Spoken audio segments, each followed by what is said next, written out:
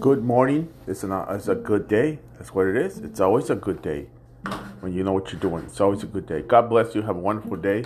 Hope you trust the Lord and you do good. And be encouraged this morning.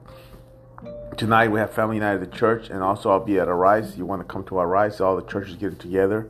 It's at the Mystic Marriott in Groton. So come on out.